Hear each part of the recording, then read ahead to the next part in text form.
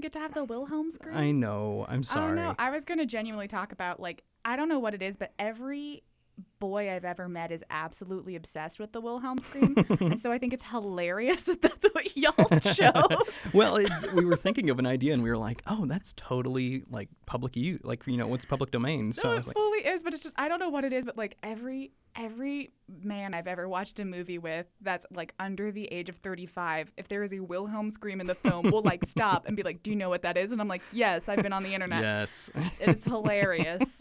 I don't know why boys are so obsessed with the Wilhelm scream. Welcome to 5 Minute Film Finder. Brought to you by Pioneer Library System. Welcome to another edition of 5 Minute Film Finder, the movie and film podcast brought to you by the Pioneer Library System. I am your host, Kendall, joined today by a new guest. We're having a lot of new guests recently, and it's very exciting. I coerced my coworker, Tracy, to join me today. Tracy, how are you doing? I'm good. Thanks for asking, Kendall. Good. Thanks for having me on. Of course. I'm so excited. You and I feel like, have done so many episodes just between you and I in private, just talking about movies, that I was like, we might as well actually do a podcast episode. Yeah, no, I mean, you and I spent, not to kind of narc on both of us, but a decent amount of time yesterday just arguing about The Rise of Skywalker. Sure. So, yeah, we've done episodes of this podcast just in our office space several times. So it's really fun to now be facing a microphone and doing it. Yeah, and we're going to have a time limit and everything. It's going to be great. That's going to be really hard for us. Yeah, so we have two really neat films for you today. I believe mine is actually on both streaming services. I think yours is just on Canopy. I think I double-checked that this morning. I believe so, yes. For those of you at home, the 5 Minute Film Finder, we both have 5 minutes to bring a film to you, to push it to you. We try to pick a theme that goes between both films and talk about why we think they'd be worth your time in the streaming service brought to you by your library card. I will go ahead and start us off today. I would say our theme, we talked about this before, is kind of unconventional families. Would you agree with that? I think that's probably the best way to go about it. I think that's the best way to put it. It's definitely, I said earlier, like movies that will make you want to call your mom. Just give her a call and say hello and say, we need to talk, Mom. Yeah, thank you. Yeah. I mean, I think you're right, though. So, like, and we're kind of mixing it up. So, like, mine's a straight, I would say, like, drama, bordering on, like, kind of new melodrama, and yours is a documentary. Mm-hmm. Both are fantastic. I think we had some really good films this week. Oh, for sure. This is much higher brow than I usually partake in. For Sure. Well, once again, thank you for joining me. I will go first. I'm going to start the timer. The Wilhelm scream will let me know when I am out of time, and I will begin now. So my film for the week, you can find it on both the streaming services of Canopy and Hoopla. It is called The Florida Project. I have been behind the scenes trying to get someone to talk about this film with me for a long time. That's a shout out to one of our producers, Ben, who I've been just badgering to talk about The Florida Project. But this film is from 2017. It's a rated R, directed by Sean Baker. He might be relatively lesser known, more of an indie director, but probably his biggest project before this was the Oscar-nominated Tangerine. Which was filmed on all iPhones, by the way. I don't know if you know that, Tracy. I did actually know that. Yeah, fascinating. Whole movie on iPhones. But it is, like I said, a 2017 film written by Sean Baker, among other some writing credits. But it is starring Brooklyn Prince as Mooney, Willem Dafoe as Bobby, and Bria Vinate as Haley. I probably terribly butchered her name. I'm so sorry. I think you got close. I just dove in there. But the synopsis for the film, which is, of course, what you all are waiting for, is set over one summer. This film follows a precocious 6-year-old Mooney as she courts mischief and adventure with her ragtag playmates and bonds with her rebellious but caring mother, all while living in the shadows of Walt Disney World. It's an interesting concept. I want to talk about a couple of things, but you have watched this film too, and the first thing you came to me with was how sad this film made you. Sad and stressed. I think I told you I hadn't been so stressed watching a film since I watched Parasite. Sure, you used those exact words, yes. I did, because we work in a library setting, so we work with children a lot, and so to watch children be in some of the situations that Mooney and her friends are in, I was just like, oh no, and my spine tried to crawl away from my body. Yeah, it borders this very interesting idea of being like terrible situations for children, but then also super like lighthearted at times. It's almost like the movie wants you to think that it was made by children.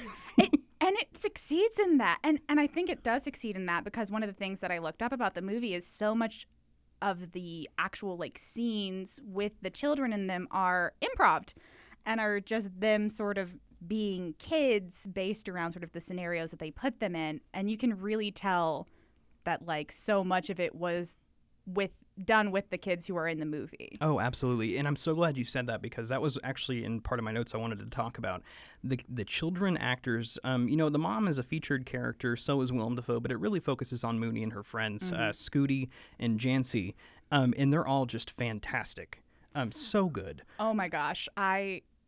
You and I have talked about even the last scene with Mooney and just how amazing and heartbreaking, and we don't want to give spoilers away, but really what we're getting at is the gist of the whole heart of this whole movie is that this sweet little 6-year-old girl kind of permanently lives in this motel setting.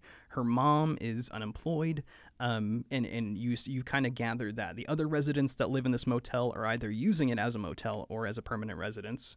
Bunch of unemployment.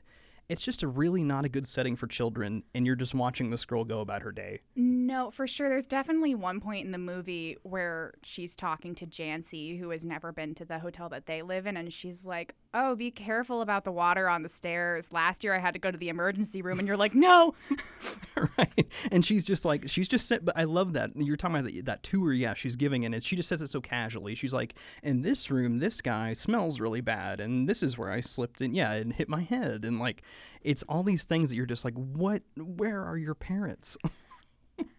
Very that. And so much of it is just, you're watching it and you know that like I was occasionally this kid. Like I occasionally did things that I probably should not have done. Sure.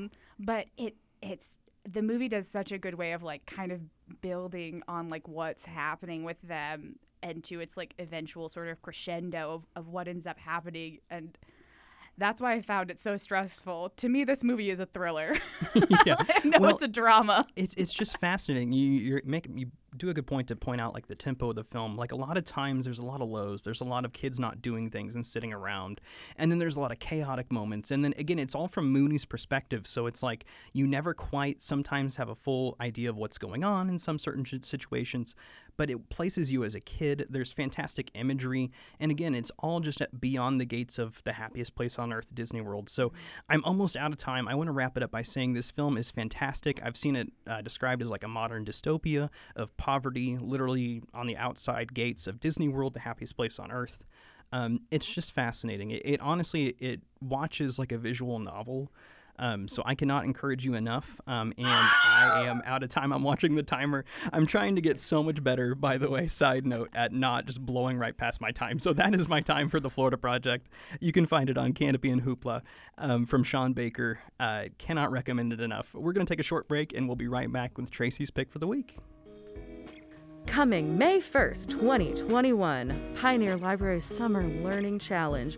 Read, complete activities, log your points to earn swag. With categories for children, teens, and adults, there is something for everyone with our Summer Learning Challenge. Visit pioneerlibrarysystem.org and use the My Learning link to learn more. Welcome back to 5 Minute Film Finder. I have my special guest, Tracy, this week as we talk about some untraditional families for the most part. My film before the break was The Florida Project, which again is, I would say not for the faint of heart, but still I cannot put it enough that it is a visual novel. So can't recommend that one enough. We're going to go to Tracy's pick of the week. Tracy, if you don't mind introducing your film, and we'll start your timer. Okay, thanks.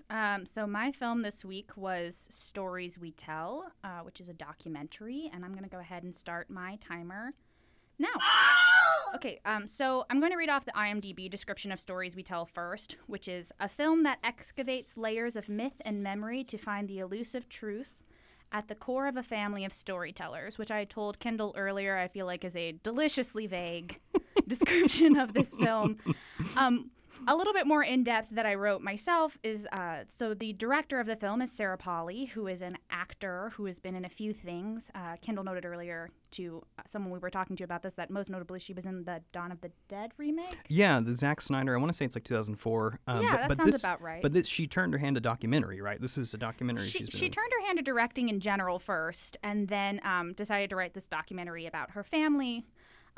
which is mostly interviews with multiple members of her family, as well as many of their family friends, telling the story of her mother, Diane, and the circumstances and secrets that surrounded her life and the memories people have of her after she died of cancer while Sarah was very young. I think it said that Sarah was about 10 whenever she died. And the story is told in several different ways. In reality, this is a documentary about storytelling, but the storytelling of a very particular story to Sarah's family. Sure. Right. But also, I would say even like universally understandable, though, too. It hits these topics like.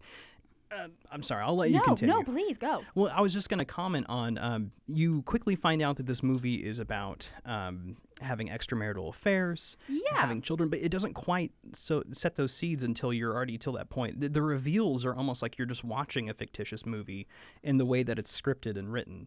For sure, absolutely. And so what I think is really interesting about this movie is that technically, like saying that what it is about is extramarital affairs and what Sarah's parentage, finding out, bit of a spoiler, I suppose, that Sarah's father that she was raised with is not her actual biological father. But I don't think that's the most interesting thing about the movie.